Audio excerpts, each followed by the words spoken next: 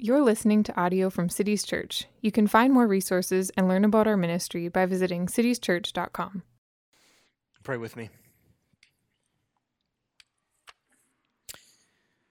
Do not be conformed to the pattern of this world, but be transformed by the renewing of your mind, that by testing you may discern what is the will of God, what is good and acceptable and perfect.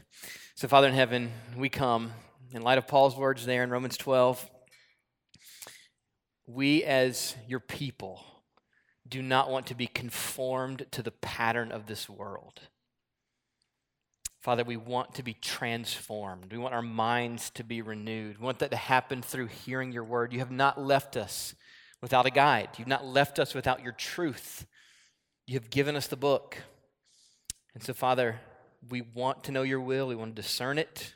We want to see it in all its goodness, and that it is acceptable and that it is perfect as we live it out before you. And so, Father, would you grant us a grace in these moments of listening and of obedience and of embracing the beauty and goodness of your will. In Jesus' name we pray. Amen. This is the most controversial passage in 1 Timothy. It's one of the most controversial passages in all of Paul and the New Testament. And in the 21st century, all the Bible. It has not always been controversial. That's a recent phenomenon in the history of the church. And controversial does not necessarily mean unclear. This passage is not too difficult to understand. Our problems come in with application, especially when we believe that the Bible is God's word to us. If it's not God's word, the problems disappear. We just say, times have changed. But Christians in general, and specifically here at Cities Church, believe that this is an enduring word to us from the risen Christ through his inspired spokesman, the Apostle Paul.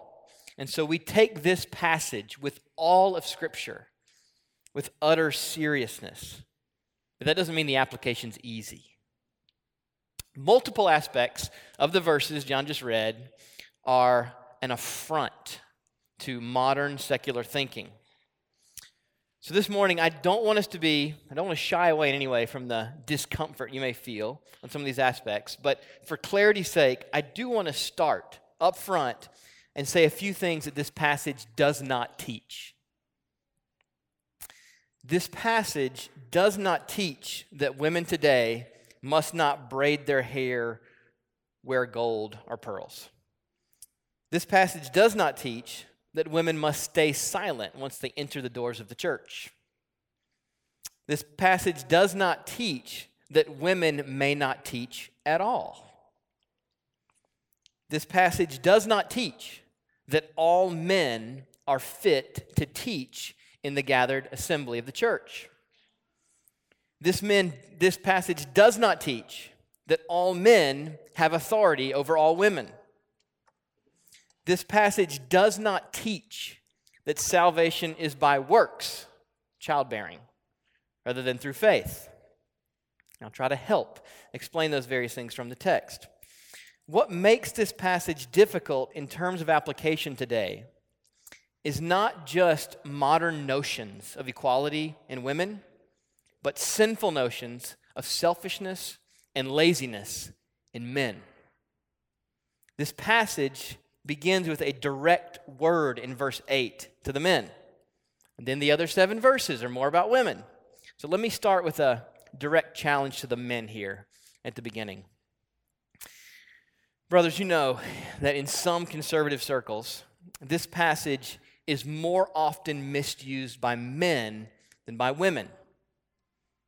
We assume that because God designed men to be husbands in the home and elders in the church, that means added privilege without added responsibility and added sacrifice. So brothers who consider yourselves well-versed in the distinctive callings of men and women, make sure that your so-called knowledge does not become an excuse for your selfishness and your laziness. but that you feel the weight of being who Christ is to his church. Mature men keep Ephesians 5:23 and Ephesians 5:25 together. The husband is the head of the wife, even as Christ is the head of the church. Husbands, love your wives, as Christ loved the church and gave himself for her. Jesus is head, which does not mean that he claimed selfish privilege, but that he sacrificed himself for the good of his bride. And we've said here as we've gone through 1 Timothy that what Paul is doing is best summed up for the whole letter here in chapter 3, verse 15. So he writes to Timothy, to the whole Ephesian church, and to us today, and he's writing to say how one ought to behave in the household of God, which is the church of the living God, 1 Timothy 3:15. There are implications in this passage this morning, especially as Paul connects it to Genesis 2 and 3, that extend beyond the home and the family into wider life. However, remember, in this passage in particular, Paul is talking about the gathered church, how one ought to behave in the household of God. And in particular, the worship gathering, which we're in right now. The worship gathering is in view here. And so without shying away from any of Paul's prohibitions in the passage here, which would be easy for us just to focus on the prohibitions, I want to highlight for you 4 positive charges. All right, that's what we're going to work our way through the text. 4 positive charges that I don't want you to miss as the negatives are ringing in your modern ears. So number 1, let the men pray. This is verse 8. Let the men pray. Look at verse 8. I desire that in every place the men should pray, lifting holy hands without anger or quarreling. One thing we're going to see throughout this passage is that Paul deals with men as men and with women as women. He's not afraid to acknowledge, on the one hand, and then to challenge the distinctives and the characteristic between men and women, especially related to sin. God designed men and women with glorious differences, which our sin in us produces different tendencies to disorder. So in verses 9 to 10, for women, it's improper attention to physical appearance. And in verse 8, for men, it's improper anger and quarreling. And just because Paul calls out these differences, don't assume here that anger and quarreling are only male issues or that improper attention to appearance is only a female issue. But there are characteristic differences here based on God's design in nature. So here for men, in verse 8, is the positive attribute of strength. And then there's the attendant dangers of improper anger and quarreling. Paul wants men to pray, he says, lifting holy hands. As you may know, hands have a significance throughout the Bible. They're an image for strength. Over and over again, God says that he delivered his people Israel with a mighty hand and outstretched arm. And so Paul challenges men at their point of strength, at their glory. The glory of a young man is his strength, Proverbs 20:29. Paul challenges men at that point to be holy. That their prayers, which in this context, first and foremost is the context of worship and then beyond, come with hands that are lifted in glad submission to God. All Christians, all men, all elders are men under authority, the authority of the risen Christ. And as Paul challenges us on those 2 specific points, these are 2 typical male weaknesses, anger and quarreling. Or you may call it bickering is another word for quarreling here. It's improper fighting when it need not happen. Picking the wrong fights. God made men to feel a kind of holy jealousy to guard and protect their families and their communities and their churches. And what sin does is take that good impulse and turns it from holy jealousy into sinful anger. God made men to be fighters, to be holy warriors who fight in the right battles, who ride out victoriously for the cause of truth and meekness and righteousness. Psalm 45, verse 4. Sinful anger and unnecessary quarreling are male tendencies to sin given God's design and calling of men. But again, here, the positive point is let the men pray. Perhaps because men can be so task and thing and visibly oriented, they need to be reminded all the more so than women perhaps, about the power and necessity of prayer. So here God draws attention to a husband's prayers. Let the men pray. It is not enough just to read and study the Bible for yourselves, guys. Let the men pray. It's not enough just to teach the family God's word. Let the men pray. It's not enough just to work hard and make sacrifices of your personal convenience to help the family. Serve your wife, love your kids. Let the men pray. So, brothers, 2 challenges. The first, let's not have the sun go down on our anger. Don't try to bury or ignore your anger that rises in you, however strong or subtle the burst. Anger is a response to some love being threatened. And so we should ask ourselves, when anger rises, what love is being threatened in this moment? What was being threatened that made me angry? Most often, if you ask that question, you'll find some disordered love. We have very little righteous anger. There is a category for righteous anger, but we probably have very little of it as sinners. There is often a disordered love to identify, to repent of, to ask for God's help, and to ask that our loves be restored into the proper place. But secondly, brothers, on the calling of prayer, we do have a particular calling as men to pray for wife, for family. So husbands, I ask, are you covering your wife in prayer? Covering your household in prayer, not just leaning on her to cover your house in prayer? How many marriage and parenting problems would be resolved if men covered their houses, covered their wives, covered their children in serious, daily, action-inspiring prayer? So number 1, let the men pray. That's verse 8. Number 2, let the women do good. This is verses 9 to 10. Look at verses 9 to 10. Likewise also that women should adorn themselves in respectable apparel, with modesty and self-control, not with braided hair and gold or pearls or costly attire, but with what is proper for women who profess godliness, with good works. All right, ladies, now the next 7 verses are about you more explicitly. Verses 12 and 13 have a lot to say to men as well. But the subject matter switches here slightly with the Apostle Paul. Having addressed the male tendencies to improper anger and quarreling, Paul now turns to the more feminine tendencies to improper attention to and intention with physical appearance. Just as men are strong and need a related warning to anger and quarreling, women are beautiful and need a related warning to show and to superficiality. And there is a word here in verse 9 that I think would be really helpful in all our modesty discussions. Maybe you've been part of these Christian modesty discussions in the past. I think the word in verse 9 that's very helpful is the word respectable. This exact word in the Greek only occurs here and then just a breath later in 1 Timothy 3, verse 2, on the elder qualifications. The elders must be respectable. Respectability means that you are engendering a certain kind of respect. You're encouraging respect. You're making respect easier for others, not more difficult.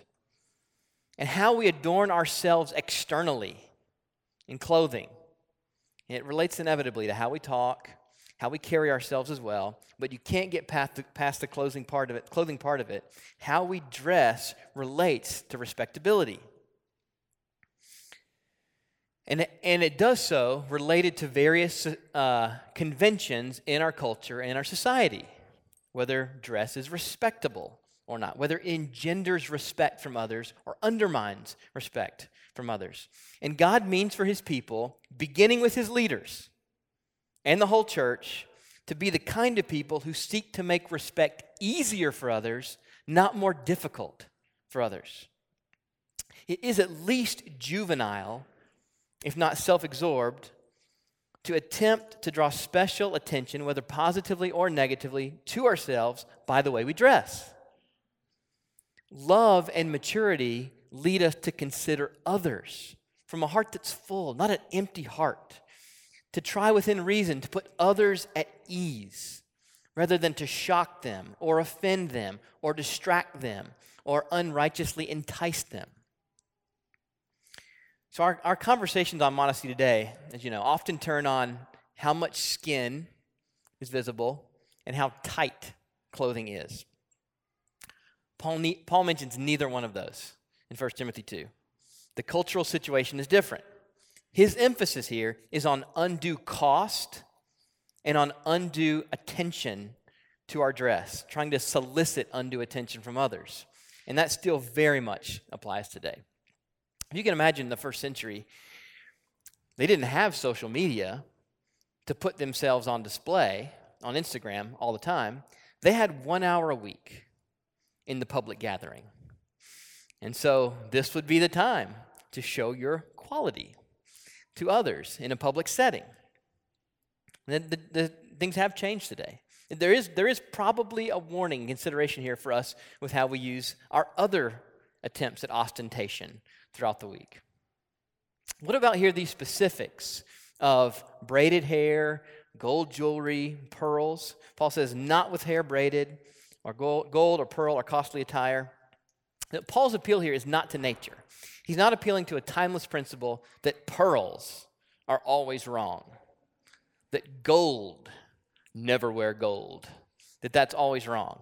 Rather, this is a certain cultural situation in which braided hair, gold, and pearls are giving a kind of ostentation, a showiness, as well as perhaps a message of seduction. Giving undue time to dress and money to dress, and using beauty to distract and control men, as well as try to cultivate envy in other women. This is not the kind of setting that Paul wants in the church gathering. 1 Peter 3 has some very similar warnings. 1 Peter 3, verses 1 to 6. And according to one scholar, in both Jewish and Greco-Roman literature, sexual seductiveness is linked with extravagant adornment. There is an aspect here of that to consider. But the principle that Paul is getting at is the surprising turn at the end of verse 10. It's amazing how verse 10 ends. Paul doesn't comment then on the to-do list for how women should dress. He warns of some particular flashpoints in that culture of what not to do, but he ends with the focus on good works. You want to turn heads? Focus not on good looks, but on good works, the Apostle Paul says. The positive point is to do good. Don't be so focused on yourself and on having yourself done up that you're not able to see the needs of others and meet the needs of others with good works. That's the meaning of good works, helping others in true need.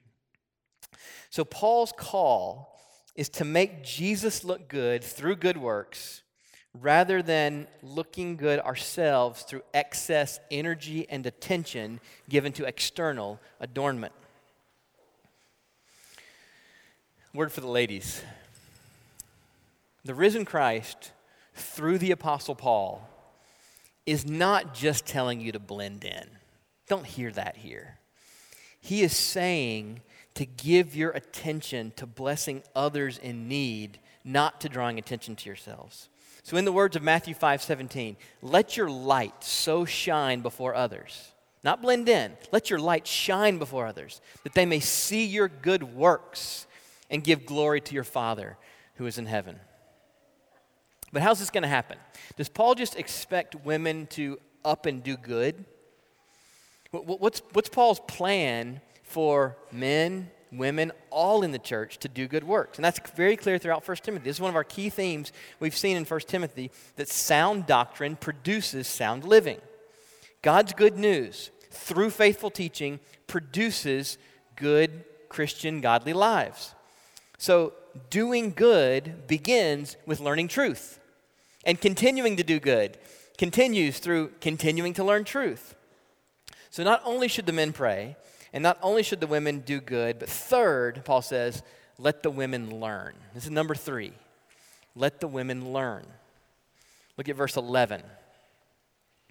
Let a woman learn quietly with all submissiveness. Now, before we talk about quietly and all submissiveness, which we will, I don't want you to miss how countercultural this is in the first century when Paul says, let the women learn. Other traditions in the first century, including within Judaism, often would prohibit or forbid women to learn, coming to the gathering with men to learn. It was shocking in Luke 10 when Mary sat at Jesus' feet learning rather than doing the women's work with her sister Martha, who was serving the group. And how did Jesus respond to it? He did not say, get to work, Mary. He said, she has done a good thing. He commends her. Luke 10:42, Mary has chosen the good portion. He commends her learning. Christianity is the original and the true women's live movement. However, let's be clear, the main effect on this verse is not that women learn, but how. Paul's going after the manner here, especially in corporate worship. So we have this term quietly. And some translations have it as silently. Sounds terrible, doesn't it? What does he mean here by quietly? What does Paul have in mind? Well, the same word is in verse 2. If you're right there in 2 Timothy chapter 2, the same word's in verse 2. He's talking to all Christians when he says he wants them to live a peaceful and quiet life, godly and dignified in every way. So here, quiet is not about decibel level. It's about disorder. He wants Christians not to go around wrecking the order of society by the way that they live. Be part of the society. Live in peace. Peace and quiet. We have the same expression in English today, peace and quiet, because these two timelessly go together. Paul does a similar thing in 2 Thessalonians 3:12. He talks to Christians who were lazy and not working, and they were disturbing the peace, and he wants them to do their work quietly and to earn their own living. Same meaning here. Then at the end of Acts 21, this is really significant because it's a public speech context. End of Acts 21, beginning of Acts 22, Paul motions from the steps to the crowd that he's about to speak, and Luke reports there was a great hush. And when they heard that he was addressing them in the Hebrew language, they became even more quiet. That's Acts 21, 40 to 22, verse 2. This is a kind of peace and quiet that enables people to listen to public speech, especially in the first century when there's no amplification. If there's a little bit of disorder in this room, babies crying or some kind of distraction, I can talk louder on the public speaker here at the amplification. You didn't have that in the first century. To hear teaching, to receive teaching, to learn, there had to be a kind of peace and quiet in the room. And Paul wants women to be able to learn without that distraction, whether they're creating the distraction or whether men are creating that distraction for them. He wants the women to learn in peace and quiet without distraction and with all submissiveness. This is first and foremost for all Christians, men and women included, submissiveness to God and the risen Christ. And then, under God, appropriate submissiveness to the leaders, to the teachers, to the order of the church. So the men should pray, the women should do good, including dressing respectably, the women should learn, but who's doing the teaching? This is number 4. Right? Number 4, let the elders teach. This is verse 12. Look at verse 12. I do not permit a woman to teach or exercise authority over a man. Rather, she is to remain quiet. Now, I said, let the elders teach. And maybe you're thinking, I don't see any elders there. Verse 12, and I have an ESV. I don't see any elders. What we're going to see next Sunday is immediately where Paul goes after this passage. Is chapter 3, verse 1. The saying is trustworthy. If anyone aspires to the office of overseer, he desires a noble task. Elders are overseers, are pastors in the New Testament. These are three different titles for the same teaching office and leading office in the church. And so Paul's going to answer that right there. That's where we're going next week. Pastor Joe will walk us through chapter 3, verses 1 to 7. We'll start talking about elders next week. These two go together. So there's more to say about that next week, but some of it we need to say now because of these two verbs about teaching and exercising authority. And why in the world I would say, let the elders teach, and why I'm not just saying, let the men teach. There's something more specific here to say than just let the men teach. It is let the elders, the pastors, teach. We use pastors and elders synonymously here at City Church. We could use the term overseers as well if we want to, but our practice has been in English and culturally to use the terms pastors and elders.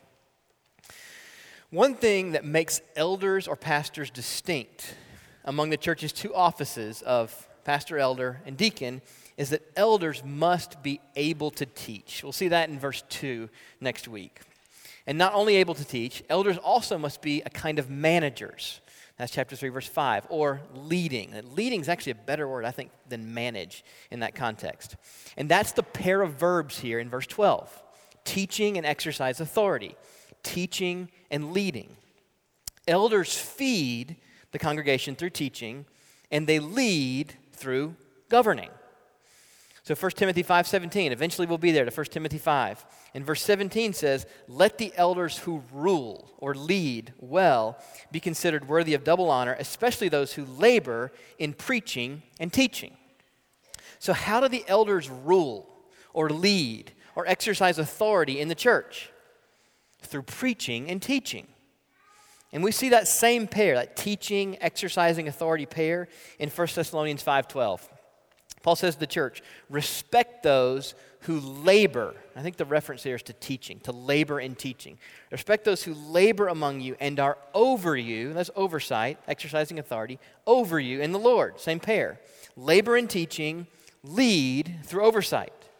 So elders govern or lead the church, and they do so through the preaching and teaching of the words of Christ in the writings of his apostles and prophets.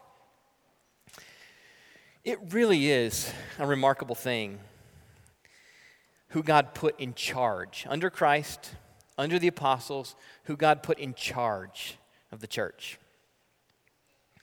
Not savvy executives, not successful businessmen, but teachers. It's so inefficient. Teachers can be such idealists, but pastors are teachers, Ephesians 4:11. And throughout the New Testament, it is leaders who teach, and it is teachers who lead. Like in Hebrews 13:7. In the church, the authority does not lie in the leaders themselves.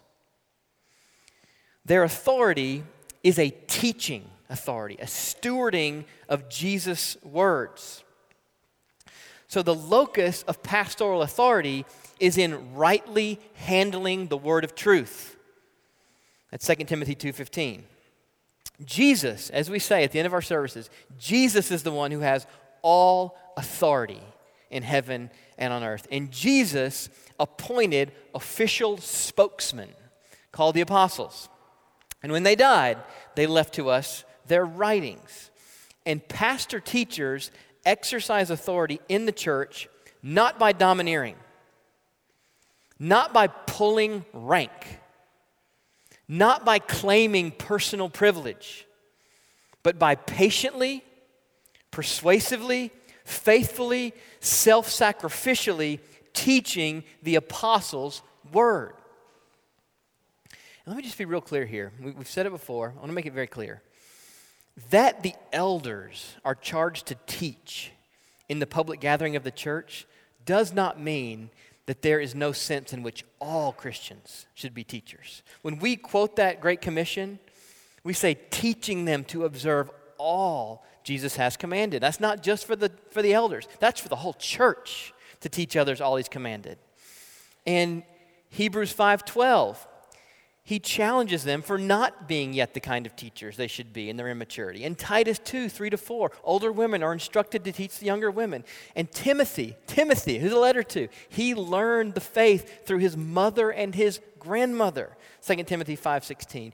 And Colossians 3:16 says that we teach one another in psalms, hymns, and spiritual songs. We're not saying women don't teach, but we are saying that elders are charged with the teaching in the gathering of the church. But this is often where the discussions end, right here. Bible says it for some. Some who believe the Bible say, Bible says it, I believe it. I don't have a clue why. I don't understand the differences between men and women enough to give a reason for it, but I'll embrace what God says even though I'm not sure why. Now, I do want to commend, there's a certain humility and goodness in that. And I think there's more we can say on the why. And that's why Paul doesn't end at verse 12. Verses 13 and 15 are Paul giving us a pointer to the why, embedded in Genesis 2 and 3. And so that's where we want to end. Let me finish up there by going in verses 13 to 15. We're going to see the foundations in Genesis 2 and 3. So look at verse 13 and 14 as well. And there's more to say on this. And Joe will have more to say next weekend as we talk about elders further. But I want to say what's here in verses 13 to 15. So look at 13 and 14 first. For Adam was formed first. That for is so important. That gives us the reason. If you've got questions at the end of verse 12, Paul says, I'm going to try and answer here. You follow me? I'm going to try and answer. For Adam was formed first, then Eve. And Adam was not deceived, but the woman was deceived and became a transgressor. So Paul's answer to why it is fitting for the church, in the church, for elders who are men to teach is because of God's design in creation. Adam was formed first, then Eve. And it's not just the details of the story that matters if the order was arbitrary, but it's God's design beneath the details. There are 4 key words here in verses 13 and 14 that have exact correspondence in Genesis 2 and 3. So let me show you those 4. I'll explain their significance, and we're done. All right? Here are the 4 words. Formed, then, T-H-E-N, deceived, and childbearing. Those are the 4 words with exact correspondence back in Genesis 2 and 3. So let me show you those. First is formed. You can turn back. If you'd like to go to Genesis 2 to 3, I would love to have you go there with me if you want to see them for yourselves in those chapters. So first is Genesis 2:7. God formed the man. Paul lines up his terms with Genesis 2. God formed the man. And then in verses 8 to 14 of Genesis 2, God plants a garden. Then in verse 15, God puts the man in the garden to work it and to keep it. And then in verses 16 and 17 of Genesis 2, this is very significant. God gives the man the moral vision of the garden.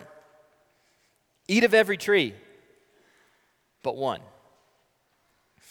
Genesis 2:18 then has our word then. So here's the second word. So first is formed, then look at 2:18 for then. Then the Lord God said, it is not good for the man to be alone. I will make a helper fit for him. Then God made the woman. So as Paul says, Adam was formed first, then Eve. This is God's order in creation. He forms Adam first, and he gives Adam the vision for the garden. Then he forms Eve, and the man is to teach and to lead his wife. This is God's order, which corresponds to his design. It's not as if God created 2 similar humans, or same humans, and then just added the male-female accessories. This is not arbitrary. God has design in mind from the beginning. So that's verse 13. That's Genesis chapter 2 is verse 13. Now verse 14 in 1 Timothy 2 is summarizing Genesis 3. In Genesis 3:1, the serpent approaches the woman. They dialogue. Eve decides to eat the fruit, and she gives to her husband, it is said, who is with her. Genesis 3:6. And then God comes to confront them because of their transgression. And he comes to Adam. And Adam blames his wife. And then when Eve explains herself to God, she says in verse 13, the serpent deceived me, and I ate. There's the third word, deceived. Deceived here is the key verb related to Genesis 3. So God has his order. Man formed first, then woman. And his order is not arbitrary, but intentional. This is the key part of the why I want you to see. It's not arbitrary, it's intentional, it's by design. God made Adam to work and keep the garden. Adam was to guard the garden, to set boundaries. God made Adam strong, and he made him to use that strength to swiftly escort talking snakes off the premises. And if needed, to put his foot through their skull if they wouldn't cooperate. But Satan subverted God's order. Instead of going to the man, he approached the woman. He went against God's order, which is the function of God's design. And Adam, this is where things should have stopped. Adam should have stepped forward and said, don't go against the order. Don't talk to her about the command she didn't hear firsthand, I heard firsthand. Instead, Adam allows it. This is a failure by Adam. He allows it. Eve is deceived, and they fall from paradise when he takes the fruit from his wife as well. And so as Paul, bring it back now to 1 Timothy 2, as Paul seeks to bring the church, to put the church in order in 1 Timothy, he says, remember God's order and design. Don't give way to Satan's subversion and inversion. It is not because women are more gullible than men, or that women are less competent than men. It's that God made men for this. God made men for guarding and protecting their households and their country and the church. And he made for a band of qualified men to serve together to guard and protect the doctrine of the church, to take initiative, to put themselves forward for the bullets of criticism, not push their wives forward for criticism. To press truth with courage into people's lives, to take up the heavy and painful realities of the book, like God's wrath and human sin and eternal punishment in hell. To hold up God's truth with forcefulness in preaching, to create categories and to set boundaries for the church, to renounce false teaching, to advocate for women and for their flourishing, and to sacrifice personal comfort and ease to nourish and cherish and protect the church. So there's the first three: formed, then deceived. And the fourth and final one is childbearing. Look at 1 Timothy 2:15.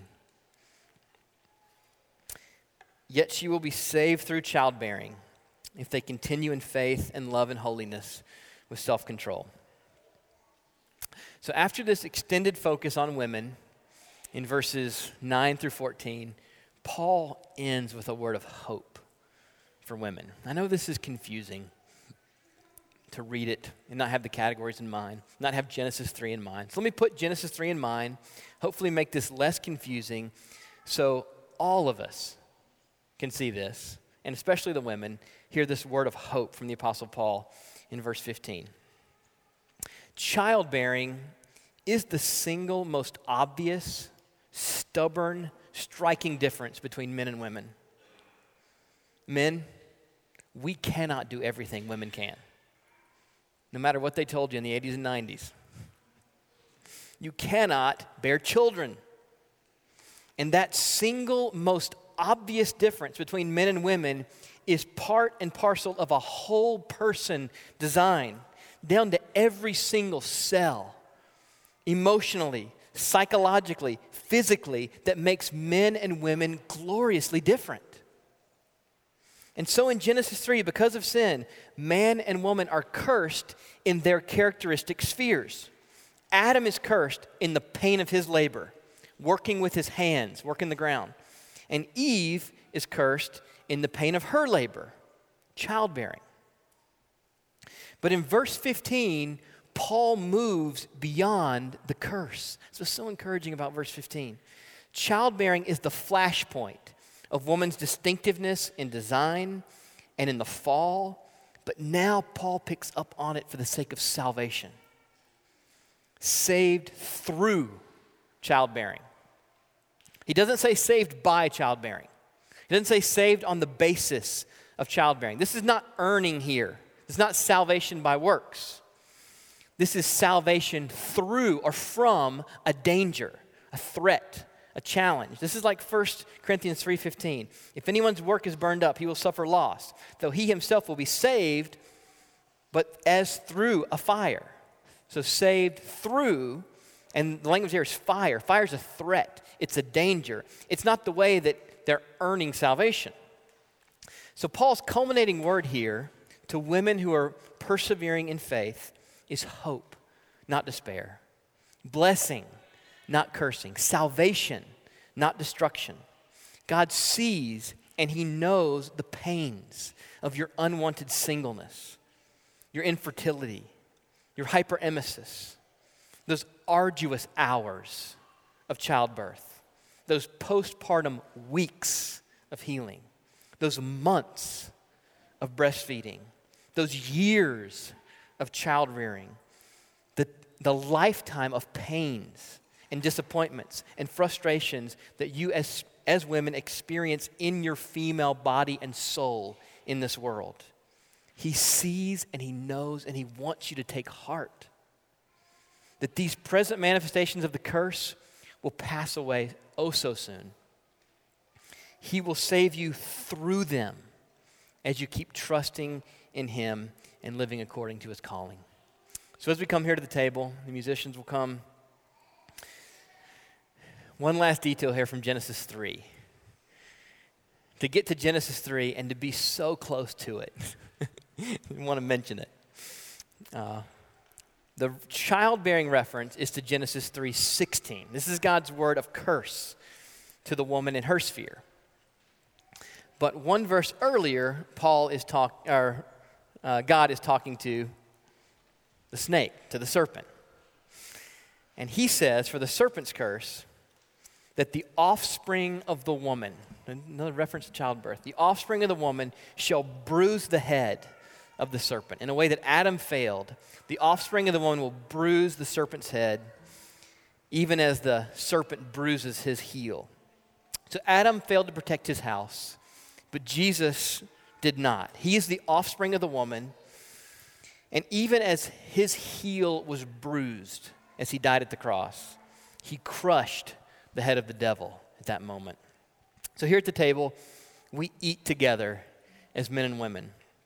We eat together as God's people, together as co-heirs in Christ, and we are saved together through the pains of our labors, whatever pains those may be, whatever dangers, whatever fires. And thanks to Jesus, we eat together. He's the one mediator between God and man. We would have you eat with us if you would say, Jesus is my Lord. I'm submitted to him. He's my Savior. He's the one who saves me based on faith, not what I do. And he's my treasure. I love him. I embrace my Lord in his goodness and in his design. So the brothers will come. We will bring to you the bread. It's all gluten-free. Retain it, and we'll eat together. His body is the true bread. Let us serve you.